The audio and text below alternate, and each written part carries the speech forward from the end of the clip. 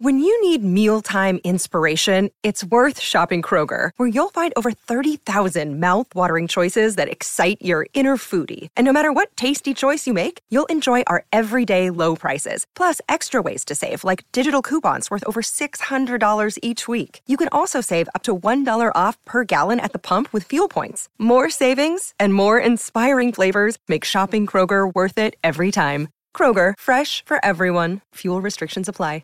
You're listening to a Score North podcast right now, and if you're a business owner, so are your customers. In fact, I could be talking about your business right now, telling the tens of thousands of loyal fans about you and sending them to your business. Find out how you can partner with your favorite Score North podcast. Visit scorenorth.com now and enter keyword partner. Fill out the form, and we'll get in touch with you quickly. Once Phil, Judd, Declan, or others start talking about your company, you'll be amazed at how many fans start showing up. So visit scorenorth.com now and enter keyword partner.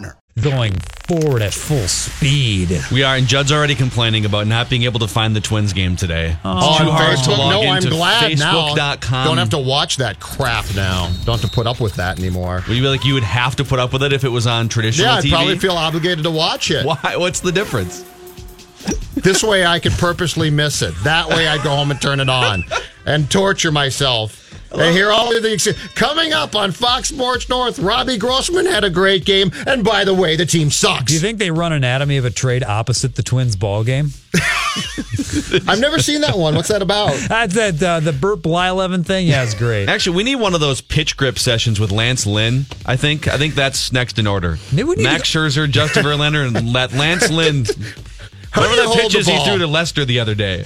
Maybe you hold the ball. Maybe FSN needs to bring back the instructionals and just bring out the actual Twins player to show them how to do things. Exactly. Have them sit and watch Smalley. Here's how you field a ball, you dummies. I used to love when they'd run Ron Coomer down there. It's like 98 degrees in August, and Ron's just sweating out of his FSN golf shirt. He's got to be the first baseman while Bert shows us the pickoff move. Ding, ding. Is Smith. Stop and go to the lane. To Tolliver for the long gun. He nails another. What a night for Anthony Tolliver. Listen, we've been asking for 3-and-D guys, right? 3-and-D guys. We got a 3-and-D guy, Anthony Tolliver, 40% three-point shooter the last 5 years. Sell this to me. He can switch and defend 4 positions, and we feel underwhelmed. What did we expect? We got a 3-and-D guy. What did you expect? I expected nothing. I was not surprised, and this has been, as far as the Wild and Wolves go, when you have no cash to spend, essentially, this is really no fun. It's no fun. When you're spending like $15 million on Gorgie Jang, you wind up with Anthony Tolliver in free agency. I want my team to at least have the ability to make lots of phone calls, even if you don't sign guys. This has been, between the Twins stinking and the Wild and Wolves being cash-strapped, July 1st officially this year stinks. I can't wait for training camp. I'm going to add a little bit more. This is going to be, you're going to want to maybe put earmuffs on if that's the way you feel, because the Wolves spent more money on Anthony Tolliver yesterday than the Warriors spent on DeMarcus Cousins. Yeah. Can we... I'm just going to throw that out there. Can we please... Can we please get past the fake outrage, though, about Boogie going to Golden State? Yeah, let's go down this path. Okay. All right. Okay. Here's my overwhelming thought process. Boogie, who's hurt and is coming off a torn Achilles, which means I don't know when he's going to come back and play. But Boogie was looking at teams, and according to his people, teams weren't calling.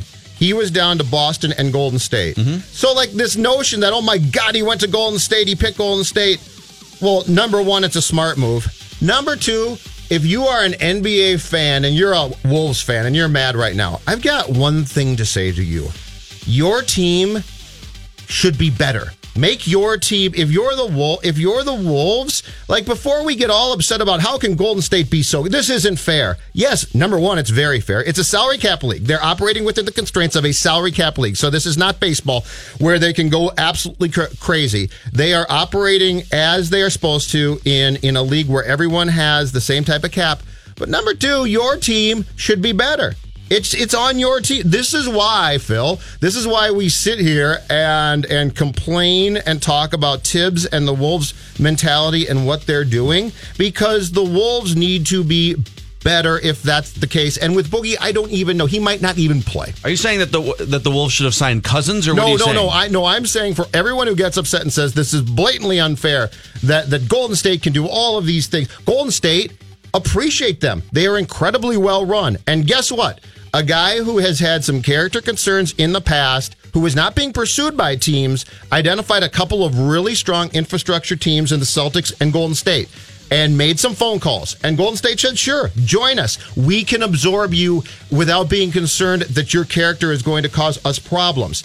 So the point being is, for everyone moaning and complaining about Golden State, I appreciate them, and I look at a team like the Wolves and get frustrated because I say this is a franchise that should be better. Can I say, though, it is kind of lame if a team has already established itself as a championship team and you're one of the top 20 players in the NBA, and Cousins, who knows if he's going to be the same guy coming. This is a big man coming off a torn Achilles tendon, so there's no guarantees that, what is he, 6'10"? Yeah, and he's a big dude. There's no guarantees that he comes back as the same player. So I do agree that I think people are overreacting. It's not like he turned down a 4-year max contract with someone so he could play for the taxpayer mid-level exception with the Warriors. But absolutely, I do think it's a little lame that the Warriors built this thing. They won a championship, and then Kevin Durant comes over and says, I'm going to join a team that has already won a championship. And then DeMarcus Cousins, with other options, there were all kinds of other teams that would have given him either, I'm sure, the mid-level exception or even the taxpayers, the $5 million taxpayer mid-level exception. And he chose such an easy path. If the choices were Boston or Golden State, I think it's fair to criticize him for not choosing the team that hasn't won 3 championships in the last 4 years. So on the DeMarcus Cousins side, that annoys me. Go pick any other team that hasn't won a championship. Go pick the Rockets. Pick any other team. I look, though, at the 2 teams that he identified himself and said, I will call those teams to see if they want me. And I say, why did he call those teams? And in both cases, though, it's because he looks at how they're run and who owns the team and who coaches the team and who plays for that team. Well, it's the easiest way for him to get a championship. Them, sure, but he also identifies them as incredibly strong teams. Boston, too. So I see what you're saying, but I'm getting really frustrated with everyone being mad at Golden State and being mad at really good teams. They're really good because they are incredibly well-run franchises. Sure. Obviously, the Timberwolves chose Johnny Flynn over Steph Curry. Yes. Or none of this would be happening in Golden State right now. So the butterfly effect 10 years later is obvious. I have an appreciation for these teams. It's okay to rip DeMarcus Cousins, just like it was okay to rip Kevin Durant. Dude, you're maybe the second best player in the NBA. You could choose any other option here. And I'm fine with player movement. I'm fine with super teams. I'm fine with LeBron going to the Lakers. I think it's lame that DeMarcus Cousins could have signed with any, and it's not like his options were limited because he wanted $20 million. He's making $5 million. He could have signed anywhere, and if Boston was on the table, that's kind of where I draw the line. But I did read. Come on, I did read a bunch of teams didn't want to go near him because 1, he's been hurt, and 2, he's got some character concerns as well. I think the Lakers wanted him though, and so. But the point being is, I just think the reaction of fans right now about this is going to ruin this league. And all right, I'll tell you what I told you. Oh, we could go about this. 15 years ago, this league at times was damn near unwatchable. So before we get all up in arms about this league's going to become unwatchable and it's going to eat itself and it's going to die, this league is far better off in 2018 than it was circa 2003. Yeah, well, here's why that notion, and I've heard so many people, I've been fighting with people in my Twitter timeline about this for 24 hours now, and our guy Reavers was shouting to the high heavens on Twitter last night. If you think that player movement and super teams are ruining the NBA, you haven't been paying attention to the NBA even the last 30 years, when the Lakers dominated the 80s and the Bulls dominated the 90s. Having a dynasty, people are mistaking, this team dominates the league with it's no longer interesting. In fact, it's been the most interesting when teams have dominated the league. The 90s Bulls. There was no doubt that the 90s Bulls were going to win championships. The Heat with LeBron, the most hated team in recent NBA history. All-time peak post-Jordan interest in the league. And I went back just for fun here, and I went back through multiple different measurements here. Fan interest is through the roof with the NBA right now. It's not like people are dropping off saying, I'm sick of the Warriors. I'm sick of LeBron James. Worldwide, too. 14 teams, so half the league, sold out their arenas last year. Not like sold out a game, sold out the season in the NBA. If you include TV ratings, last year was a 4-year high on TNT and ESPN. Social media, a lot of people are consuming free agency and consuming clips and bites on social media. The NBA is now lapping the NFL and all other leagues in this country in social media follows, engagement, Instagram, Twitter. And I went just for fun and pulled the top sports podcasts in the country right now, according to iTunes. 5 of the top 6 sports podcasts are NBA-centric shows. So people are all intrigued by and large with this. And if you're anti-NBA because of player movement and the Warriors being so dominant, you're actually in the minority of sports fans. Like guess what? You may think that everyone's jumping off the bandwagon. It's the opposite. And the fact that people hate Golden State is great for this league. It's good for business. It's absolutely. And the other thing for everyone complaining, well, give it to Golden State. They've got this. No, Houston's still very, very good. LeBron's going to make LA relevant again and eventually probably very good. So all you need. Boston can win the championship. So that's 4 teams. All right. So that's 4 teams. That's what you need. And if 2 of those teams are despised by fans, that's outstanding. So this is, would you rather have 4 or 5 teams that have opportunities to win the championship, and let's say 2 are despised, or would you prefer the era of the San Antonio Spurs, who are really well run and coached but are nondescript, are playing the New Jersey Nets? Mm-hmm. And I would even though you would disagree with this, I'd rather take this, where I know that I'm getting all kinds of superstars clashing and storylines.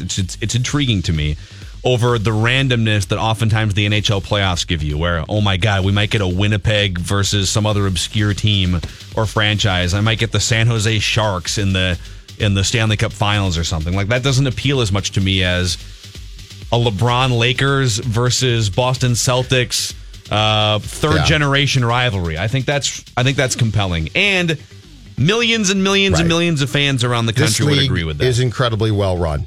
The Timberwolves on the other hand, are maybe not. And if you're a Wolves fan, you should not be mad at Golden State this morning. You should not be mad at the NBA. You should be mad at only one thing: the Minnesota Timberwolves. Be better. I believe, if my math is right here, because Anthony Tolliver is going to make just short of $6 million this season, that the Wolves are pretty much down to veteran minimum contracts. They are. So that's correct. Their free agent move. Now they could trade. Obviously, they could trade Andrew Wiggins, or they could trade the Gorgie Jang contract. But right now, it's Taj, Gorgie, Cat, and Justin Patton as their big men. It's Butler, Wiggins, Okogie, the first-round pick, and Tolliver as the wings. And then it's Teague, Derrick Rose, and Tyus Jones. And the only question now is, where is Belly going to go and thrive? There's no doubt that happens, right? Bielitsa is going to go somewhere. He's going to be used. I don't think this means he's going to play an absolute ton, but I think he's going to play more, and I think he's going to go to a team that essentially gets him to knock down threes, and he's going to be on a playoff team, and we're all going to say, I saw that coming. He's going to go to like Utah or Denver. He could go to the Lakers and just stand in the corner and get LeBron James passives and shoot 5 threes Come off the bench and hit threes. That's exactly what he's going to do. Collar's going to come in here and hang out with us. He posed a fun question yesterday. I saw him tweeting about, we'll get to a Vikings quarterback-related question with him. Pecking order at 10 o'clock, and Jason Stark on this Tuesday at 11:30. And I know Judd's been glued to the World Cup the last few days. It's a big game. Sweden and Switzerland match on the pitch today, right? This is it's a match. It's a match on the pitch. Whoa, it's not that big a deal? Well, it's a big deal in that it's the World Cup. It's the round of 16. It's the elimination rounds. But neither of these two teams have a chance to win the whole thing. These are sacrificial lambs for the Brazils and the other powerhouses. Do you believe in miracles? Is that what the Swedish announcer is going to say at the end of it? You never know what he might say. And we are watching the World Cup action, as always, on a TCL 55-inch Roku TV. In fact, our main engineer, Paul, just peeked his head in and said, guys, you're going to get the brand new P-Series TCL TV during a commercial break. Probably not this one, because I'm sitting in here and the microphone light's on. But he's literally standing in the hallway with a brand new TCL TV. We're going to get the latest and greatest, the same TVs you can find inside any major local retailer in the Twin Cities. And you can find out for yourself why America's fastest growing TV brand is TCL, with 4,000 streaming channels built in with that built-in Roku device, which means 400 to 450,000 plus movies and TV show episodes. If you're a sports fan, it means Fox Sports Go, watch ESPN, ESPN Plus. So on one page, you get your cable satellite channels, whatever you subscribe to. And then on the next page, all your streaming channels. It's the best connected TV on the market. Again, any major local retailer or TCLUS.com. We now continue with more Mackey and Judd, live from the TC. Basketball there. Little football Little music. football yes, music with a basketball highlight. Okay. We're revolutionary. 1500ESPN.com. You guys do a weekly show on Saturdays, Saturday Sports Talk. So I know you're a huge NBA fan, Collar. You are a man of all sports. It's not just football. Many sports. A man of all sports. In fact, you knocked down 20 of 27 three-point attempts. I did. In a YouTube video. On video, yeah. 20 more than Judd knocked because down. after great. Judd went over 27, I got a lot of tweets saying, "Oh, let's see your videos." So then, so did people know? Now it's they on don't video. Need to defend now me they know and say, I "Let's see how great you are." Mentioned that I play a lot, so I should make a good number of baskets when alone at the park. Yeah, I don't claim to do anything else well. I just stand behind that 3-point line. You break down film like a you know what. I am, I'm not in life. Like a what? what? I do Like other a what, good things Judd? in life. I can't use the word. On the basketball you have court. to bleep me out if I use the word. I hustle, and then on offense, I just stand over in the corner and hope someone gives me the ball so I can shoot a three. Sure. Bielitsa like. So here's my question for you, as a basketball connoisseur. This notion that ability equals negative for the NBA. I would argue soccer is the most predictable sport in the world. It's also the most popular sport in the world. If you take away like World Cup matches and tournaments, let's just go to the leagues designated by countries.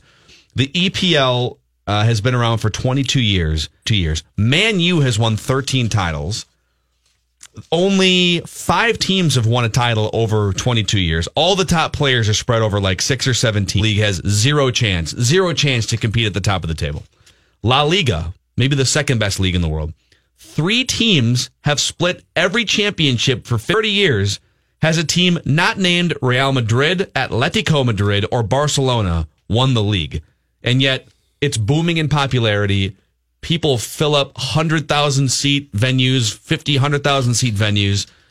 I just don't see, I think it's a false narrative to say that the NBA is cannibalizing itself. Is the one that's not even close to the other major sports, and that's hockey. Mm-hmm. And baseball is slipping a bit, and that's, I would say, second, where you go into the playoffs and you believe that you have a chance. Didn't the Cardinals won like 86 games one year that they won the World Series? I think it was 83, actually. They had just no business being there, but they got hot in the playoffs, and they ended up.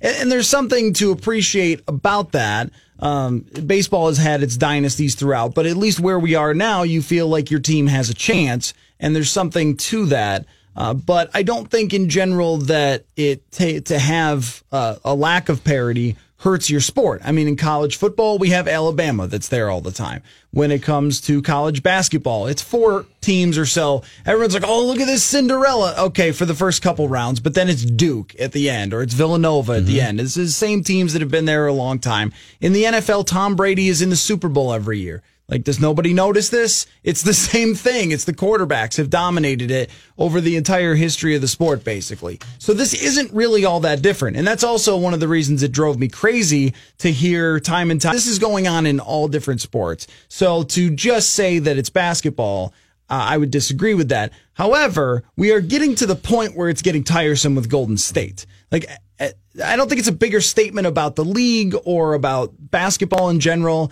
I think it's just that yesterday when they signed Boogie Cousins, I feel like, oh, come on, give me a break. That's how I felt about. I felt that way about Cousins more than I felt that way about Golden State. Like Golden State, of course they're going to float $5 million to a really good player who's a buy low candidate. But he might not play. I mean, he's coming off a torn Achilles, so he'll play by January. This reminds me now when LeBron changes teams or Durant, it changes things drastically. The Boogie thing reminds me though of the July 4th first deal. We're bored. Somebody signs. Let's talk about that. Let's hammer that, and then he'll play in 50 games. And like after I think with guys like him, sometimes we get very excited when they sign because we're excited about the process starting, and then they contribute, but it's not. But he might not be now. I agree. That's the point. I agree that there's a lot of risk here that people aren't accounting for. Like he might not be the same player.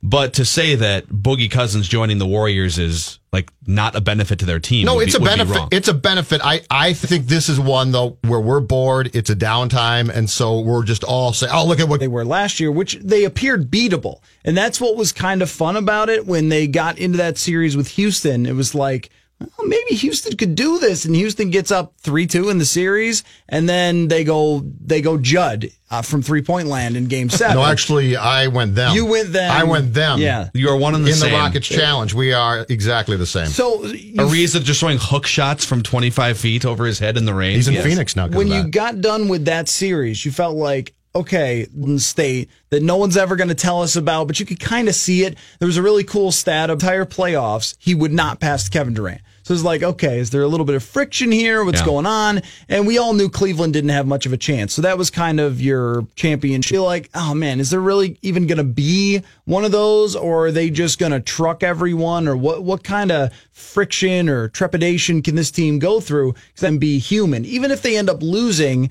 you want to have at least some drama. And that with other teams in the West that are interesting. But they had Cousins. It's like, oh, they're just staying that much farther ahead of everyone else. And as a basketball fan, it's kind of frustrating. 1 through 16 and forget conferences, I think they would admit that they are as happy as they can possibly be with the product and with the How would that change things, though? Well, the Eastern Conference is going to be, but at the end you'd have the Golden State Warriors. Sure, but you would have a seedings process that would be absolutely fair. The point being here is, if you're the league, you've got people today irate about this. That's good. That's great for them. They love that. They love people who say, I'm done with basketball and I'm done with Golden State and I'm not going to watch them. We'll be turning on TNT at 9:30 in January to watch them. Yeah, there's also, this is another thing that I think people assume, that because there's only 4 teams that have a chance. Let's even say 3, because I don't think the Lakers, unless the Lakers were to trade for Kawhi Leonard, the Lakers aren't going to win the championship next year. So let's say that Boston, if healthy, Houston, if healthy, and Golden State are the only 3 teams to win a championship. And people just like draw the line and say, well, then the other 27, then it's all like, why even play any of the other games? And I would say, you're forgetting about the second area where you can sell hope in sports. You can sell championship hope. Your team can win the title, and that's very interesting for 3 teams in the NBA. And in the NHL, it might be 12 teams. In the NFL, it might be 8 teams. But there's this secondary level in sports too, which is why Utah fills its arena, Toronto fills its arena, Portland does. It's we're on the right path hope. That, hey, I know we can't win a championship, but man, this Donovan Mitchell, Rudy Gobert, Ricky Rubio thing is moving in the right direction. And then that might get stale after 3 or 4 years.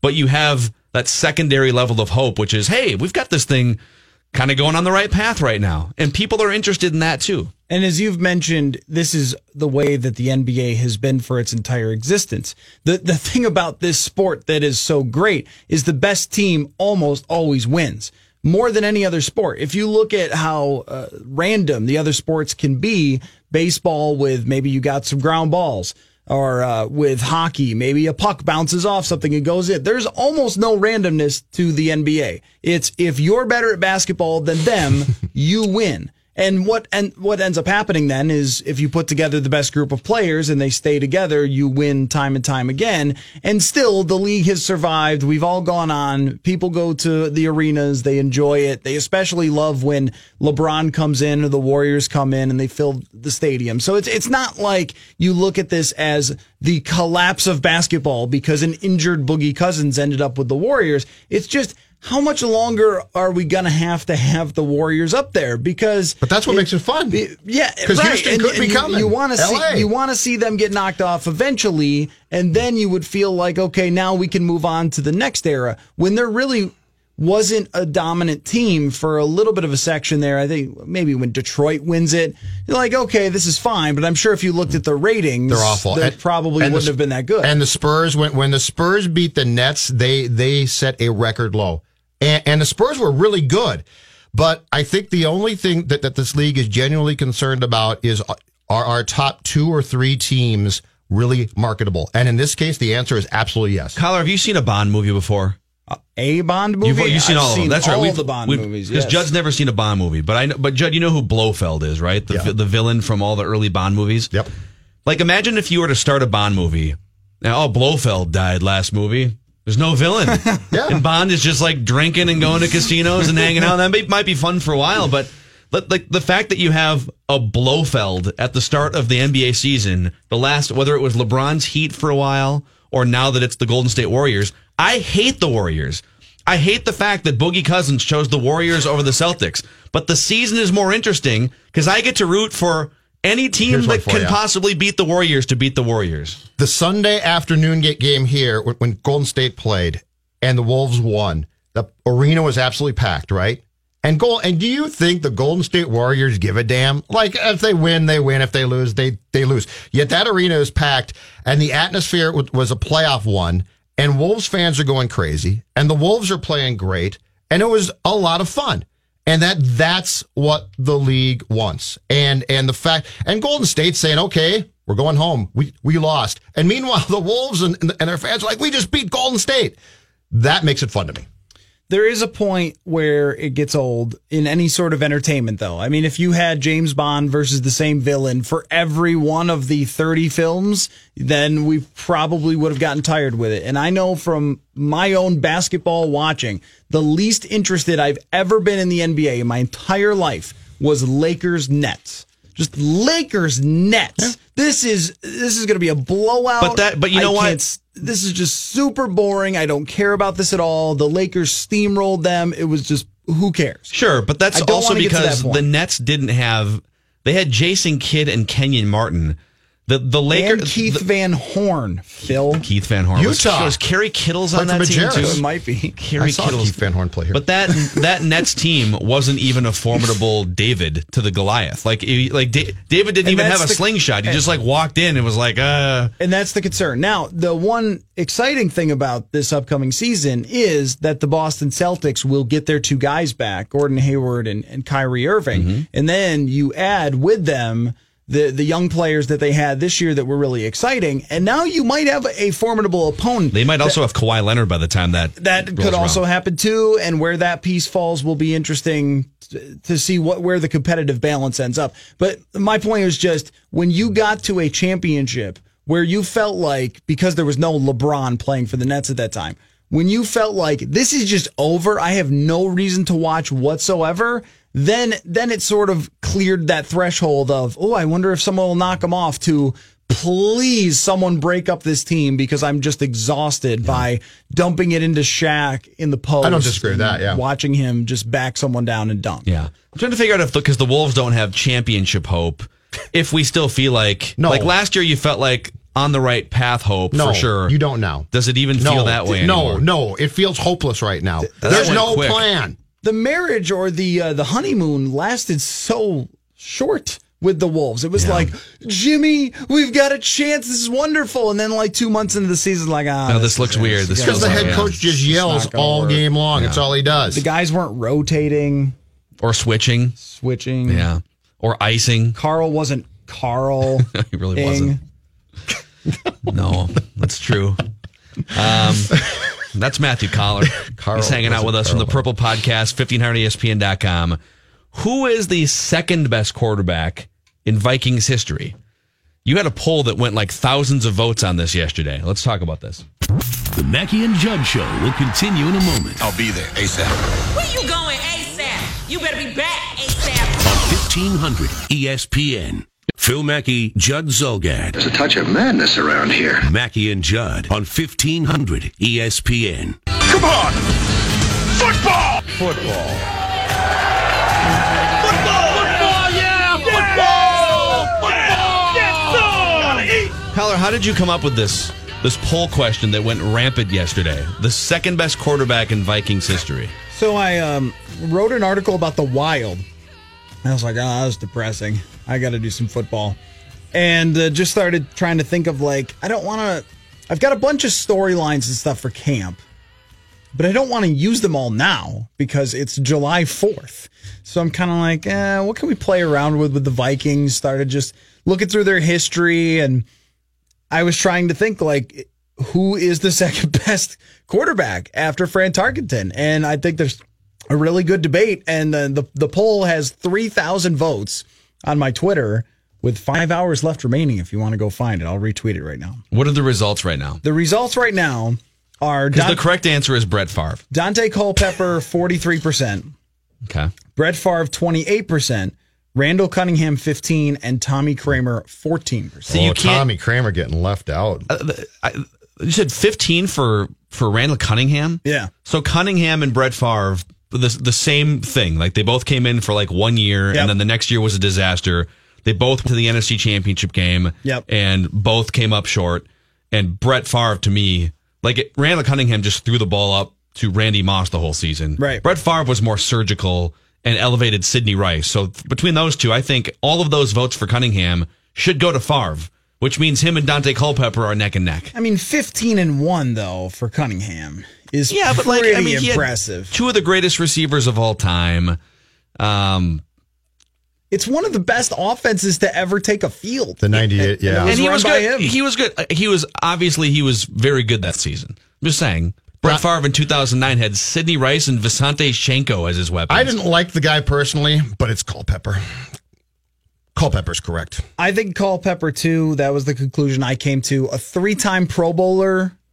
These other guys played 1 year, basically. And he's far ahead of Tommy Kramer in what he accomplished in that time, that he was good. It was kind of a short window of being good. Tommy Kramer had one season where he led the league in rating, and the rest of the time, the numbers just weren't all that good. There's a lot of people who really love him, and I heard from them. I love him. But I think Culpepper's resume is better, and he won a couple playoff games, Culpepper did. So I think you put that with the Pro Bowl. He led the league in yards 1 year. And the year that he led the league in yards, Randy Moss was battling a hamstring injury and only had 49 catches that year. I think Nate Burleson had a pop-up year in one of those. 2004, right? Yeah. 2004, He was fantastic. Yeah, if not for Peyton Manning's existence, Dante Culpepper would have a league MVP under his belt. Right. And so the only reason that Culpepper didn't have a long career as the Vikings quarterback was the knee injury, which tends to happen to every Vikings quarterback. But I think when you look at, okay, you had a 5-year span. 3 of those years are really good. 1 of those years is unbelievable. I think he also led the league in touchdowns the other year. So, see, there's different ways to attack this question, because if I framed it, like if you include longevity as a factor, obviously Dante Culpepper was good for like 5 years, and Brett Favre was good for 1 year, and Culpepper was good for 1 year. But if I say, all right, you got one game and you can't choose Fran Tarkenton, you have to choose any other quarterback in Vikings history, Warren Moon might make the conversation. Or Brett Favre before, like I'd choose Brett Favre at age 40 before I would choose Dante Culpepper at age 27.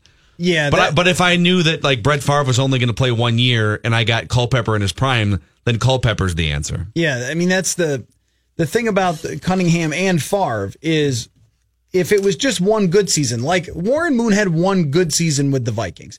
It wasn't unbelievable. He was here for 3, right? He was here for 3, and one of them was good. Yep. The Cunningham and Favre seasons are just out of this planet good. They're incredible, unbelievable. Just the moments, even when you bring up Favre, that come to your mind immediately, and Cunningham too.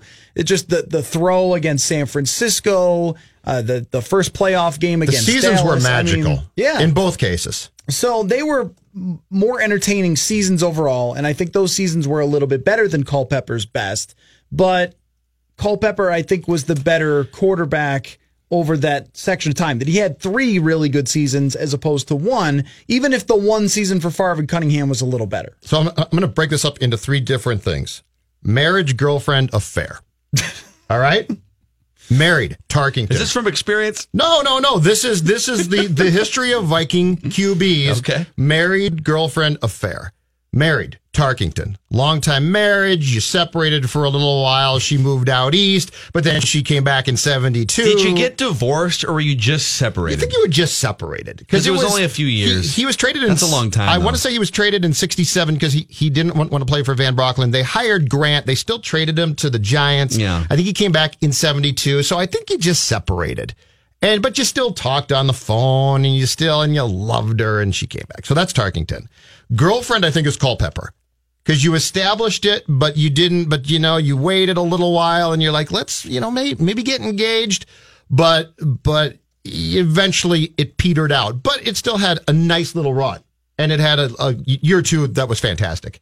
Affair is Favre or Cunningham. Yeah. And I think if I had to pick the Affair, I think it's got to be Brett. Well, I mean, Favre, because it was so against. It broke all the rules. Well, the Affair applies much more to Favre than Cunningham because, like, if part of Affair is you're stealing someone who was previously married and from Wisconsin, from too. the cul-de-sac that you live in, from the same street. That was the guy who always parks in your parking space. Basically, Favre was I'm going to go get that you guy. Don't like. but right next door. And all of a sudden, you're there at 3:00, and they're getting home at 5. That's the Favre thing. Now, all the 3 recent quarterbacks are kind of interesting for this conversation, too, because you have Teddy go 17-11 as a starter. So he has one of the best win percentages as a quarterback in Vikings history, but we never really saw him entirely fulfill the potential. He got screwed by his kicker, missing a wide left 27-yarder, which Cunningham did, too. Who would they have played in that next game if they beat the Seahawks the way that they should have?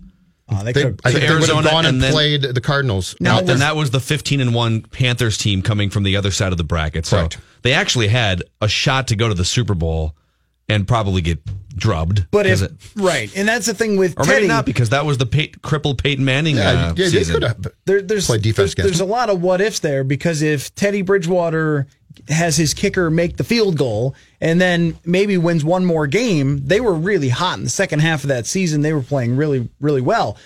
If you end up in the Super Bowl, even if Teddy's knee collapses, you'd still be talking about him as one of the best Vikings quarterbacks ever to get them to the Super Bowl. Then shouldn't Joe Cap be part of that conversation? No, because Joe Cap... I got Joe Cap written down here. Oversight Trent by Dilfer. He averaged 130 yards a game passing. Yeah, in an era where... I know. I factored for that.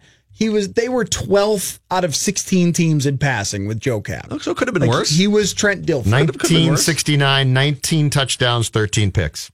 See, for that ratio for that was era his is ratio actually for pretty that good season. Because there's a lot of we romanticize about Joe Namath. Go look at Joe Namath threw like 40 more interceptions than touchdowns. But he got all the girls, and because he predicted a championship before Super Bowl III. And he had, the funny thing about Joe Namath is he has some of the best games in history and some of the worst games in history. So it was really boom or bust with him. But the Bridgewater one will always be what could have been, because could he have grown? What would he have done last year if he was healthy? The last 2 seasons. Culpepper too, right? Definitely with Culpepper. Like as the team grew and so forth. The question with Culpepper would have been, because he was a big dude who at some point the mobility would have gone away and he just would have been like a big pocket passer. Would he have been good enough as just a pocket passer, 31, 32 years old? Right. Because remember, when he first came in, and he would, like, there was a game where he rushed for 3 touchdowns, just barreling up into the line of scrimmage from the 2-yard line. I mean, that was how they accumulated offense. And by the end, obviously, his mobility was his downfall because ACL pops. So then you have your Case Keenum and Sam Bradford that end up in this conversation somewhere, because Sam Bradford might be the most talented quarterback, including Favre, by where Favre was when he was 40. He might be the most talented as far as just throwing the football, and he got screwed by the offensive line being terrible. And then he had a couple of picks that season, and then he gets hurt, and it's another one where you wonder, would Sam Bradford have been your long-term quarterback? Could Sam Bradford have beaten the Eagles last year? The Keenum thing is, so if we lump Keenum, 1 year of Keenum, and the resumes are pretty similar, Cunningham, Favre, Keenum's in that all conversation, had these amazing pop-up seasons, NFC Championship game, performed at a lower level than they wanted to in those games, right? And then We'll see what the book says on Keenum going forward. But for the other 2 guys, that was it. Like, their careers were done after that. And that's another one that I included just because of kind of how funny it is of what he was with the Vikings versus what he became, which was Rich Gannon.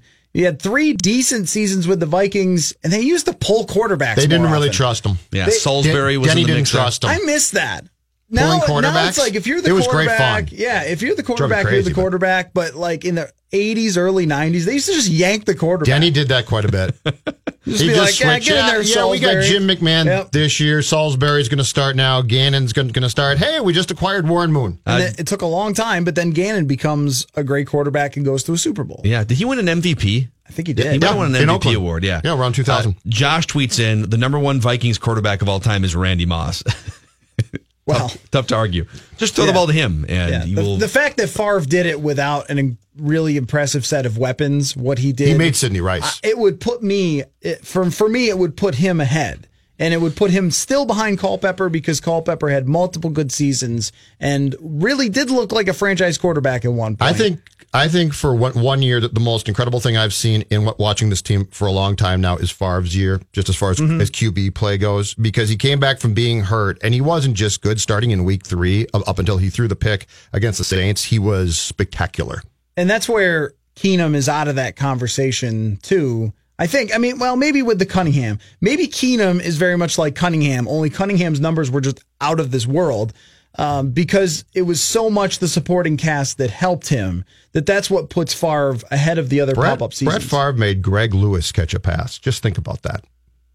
Like that catch he made is one of the most incredible catches I've seen, and it was Greg Lewis. Yeah, Favre put Greg Lewis and Sidney Rice and Visante Shenko all on the map in 2009. It's pretty impressive. 651-646-8255. Matthew Collar hanging out with us. Pecking order at 10, Jason Stark at 11:30. Mackey and Judd are back after this brief timeout. On 1500 ESPN. Mackey and Judd are back. All right, people, let's get ready. Live from the TCL broadcast studios on 1500 ESPN. Enjoy your first 4th of July grill out tomorrow and do it before noon. You can join 1500 ESPN and Twin Cities in motion for the Red, White, and Boom post-race party tomorrow. Father Hennepin Park in Minneapolis. Come out for this Twin Cities summer tradition featuring live music, games, food, drinks, and more. Details can be found at 1500ESPN.com, keyword events. Thank you, Dave. Jason Stark in an hour and a half. Matthew Collar from the Purple Podcast, 1500ESPN.com. He's also an NHL insider subscriber writer for ESPN.com. What did you think about the Wild's big splash this weekend? Wow. Bunch of third and fourth liners. Greg Patterin is good depth. So they got that going for him. That's all I got for you. I do like shots. Come on. Yeah. I do like Greg Patterin. He played 20 minutes a night for the Stars last season, and he's a guy that kind of followed a little bit just because I covered him in the AHL. But I mean, yeah, they picked up a bunch of guys that kind of fill out the roster. I think what they're really hoping is that Jordan Greenway and Luke Cunnin are the guys who are significant role players that they were missing last season. When they lost Eric Haula, I think a lot of us just went like, okay, well, Haula was a nice player and whatever. And then you saw just he was really effective. He was a great skater. He could score a bit, and he could move up the lineup. That's a big skill, is being able to move up the lineup if somebody gets hurt. So if you start, say, Jordan Greenway in the third line, but by the end of the season, he will have played in the second and first line because people will get hurt throughout the year. So it's important to have those depth players. It's important to get somebody like Matt Hendricks who could score you a goal every once in a while. They didn't have that last year. But I don't think that's what any Wild fan was really looking for is, yes, Greg Patterin and Eric Fair. Yeah. Like, no, you're looking for potentially the big deal that changes the DNA of the franchise and hasn't happened yet. I wonder if they are going to be in on the Erik Karlsson conversation, though. I wouldn't hold my breath, Matthew Collar. I wouldn't either, but that's what really changed Nashville from just a team to a team that you thought could win the Stanley Cup is when they went out and got PK Subban. I think we're going to have to accept the fact that whether we like it or not, Fenton is going to move slow here because he can. There's no pressure. I mean, Fenton can plan on eventually tearing this roster apart, but it's not like he has to do it by opening night. The only thing I saw in the Hendricks and Fair signings were guys that I think Fenton and Boods are familiar with from their past together. And I told Phil this. I do think that those two guys are signed as much for locker room presence. I think Fenton's probably been told, partially by Boods, this locker room's not great. And my point about the playoffs is very simple. Getting through the springtime is a pain in the ass, and it's hard as can be. And it takes not only good players, but it takes mentality as well. And I don't know that Fletcher ever put together a room here where the personalities meshed as you would want. So I think the Hendricks and Fair signings are as much about trying to get the personalities right and to try to have guys who might speak up a little bit more. And so I think that's the start here, because they're not big moves and they're certainly not expensive moves, third and fourth line guys. But I think there does need to be a shift in culture here. And I don't know if Fletcher was going to be the guy to ever do that. If he's right about that, what percentage of the Wild's inability to go deeper in the playoffs is culture / room / the wrong leaders versus they're just not good enough? I think it's really a combination of all the things. The way the roster was built was on a lot of good players, but flawed players. And usually what happens for the team to win Stanley Cup is they have to have the elite player. You have Alex Ovechkin, who's one of the top players of all time, one of the best goal scorers of all time. And what did he do in the playoffs? Scored a bunch of goals. Yeah. And Sidney Crosby won the last 2. Yeah, he's pretty good. Jonathan Taves. I mean, that's usually what you have to win it. And that's why it is frustrating when your best players are just okay. And that's where if you're the Wild, you want to look to make that move that's going to change everything. Because with Bruce Boudreau, you have a coach that can win now. You have a supporting cast that's good for if there were a real true superstar player there to guide the team. And that's why I bring up Karlsson is, the Senators 2 years ago are in the Eastern Conference Final in a Game 7 because of Erik Karlsson. Like, that was the only reason. And Craig Anderson. What's your package? I would say whatever it takes. I mean, you're probably having to move someone like Mikael Granlund, which I think people wouldn't want to necessarily do. I have no problem with that, by the way. But that's the thing, is that he hasn't produced in the playoffs since one series against Colorado years ago. Mm-hmm. And Jason Zucker has 4 playoff goals in 31 games. And, Charlie Coyle hasn't done a whole lot. Every one of those guys who we got excited about 4 years back during that Avs win when they beat the Avs in 7, every one of those guys to me is eminently shoppable. I have no problem shopping them, because you got to look at that group and say the sample size now is large enough. You've been eliminated in the first round, I believe, for 3 consecutive years. Mm-hmm. So this is not we've only made the playoffs a couple times. This is no, you've been there, you've done that. And so those guys, to me, I'd shop them. So would you have to do something like Zucker, Brodin, first round pick for Erik Karlsson, and maybe even Luke Cunnin too? I would do that in a snap. I just wonder if that's how much you're going to have to give up. Probably. Which is okay. I mean, when you've gotten to the regular season, it's fine, and these guys score goals, and I think Boudreau makes people better offensively, so other players will step in and perform better than they have. We saw that with almost every player with the Wild. But what you don't have in the playoffs is someone who can just dominate. Mm-hmm. And when you go up against the Winnipeg Jets team that has Mark Scheifele and Patrick Laine, 2 of the best forwards in the league, you lose. And they're incredibly tough to play against. And getting through 4 series when you never have the best player in the league or the best player on the ice, and your goaltender can be up and down. But when you never have the best player on the ice, it's really hard to win. Usually teams don't. I mean, you go through since the lockout, it's probably all of history, but I just know since the lockout a little better. I mean, you got Pavel Datsyuk wins one, you got Crosby, you got the Taves, you got the Drew Doughty, Anze Kopitar. Like, these are the teams that always win. When you're playing 4 rounds and Mikael Granlund is the best guy you've got now, since Parise is not what he used to be, it's really hard to get there. Yeah. And so I think there is a lot. You said you weren't sure if there was a lot of pressure on him. I think there should be on Fenton. I think there should be a lot of pressure on him. It'll be some time. Like, what makes you think there's no, well, we're up against the clock, but like, there's pressure in that they have been to the playoffs 6 years in a row, and the owner wants to keep pushing forward. Yeah, but the point being is there's pressure, but it's not immediate and it's not intense right now. He has time to go through this roster with a fine-tooth comb and make decisions. This is not his roster and not his guys. But I don't feel like he's under an immediate obligation to dump guys too. I think he's going to go to Craig and say, I'm going to do what's best for this franchise, but it's going to take a little bit of time. Collar, thanks for coming in. See you, Matthew. Thanks, fellas. Find him Saturday mornings, 10 to noon. Purple Podcast, 1500ESPN.com. Pecking order when we come back, and then Jason Stark in an hour and a half, TCL Broadcast Studios. Mackey and Judd are back after this brief timeout. Just have to make a little time to do it. On 1500 ESPN.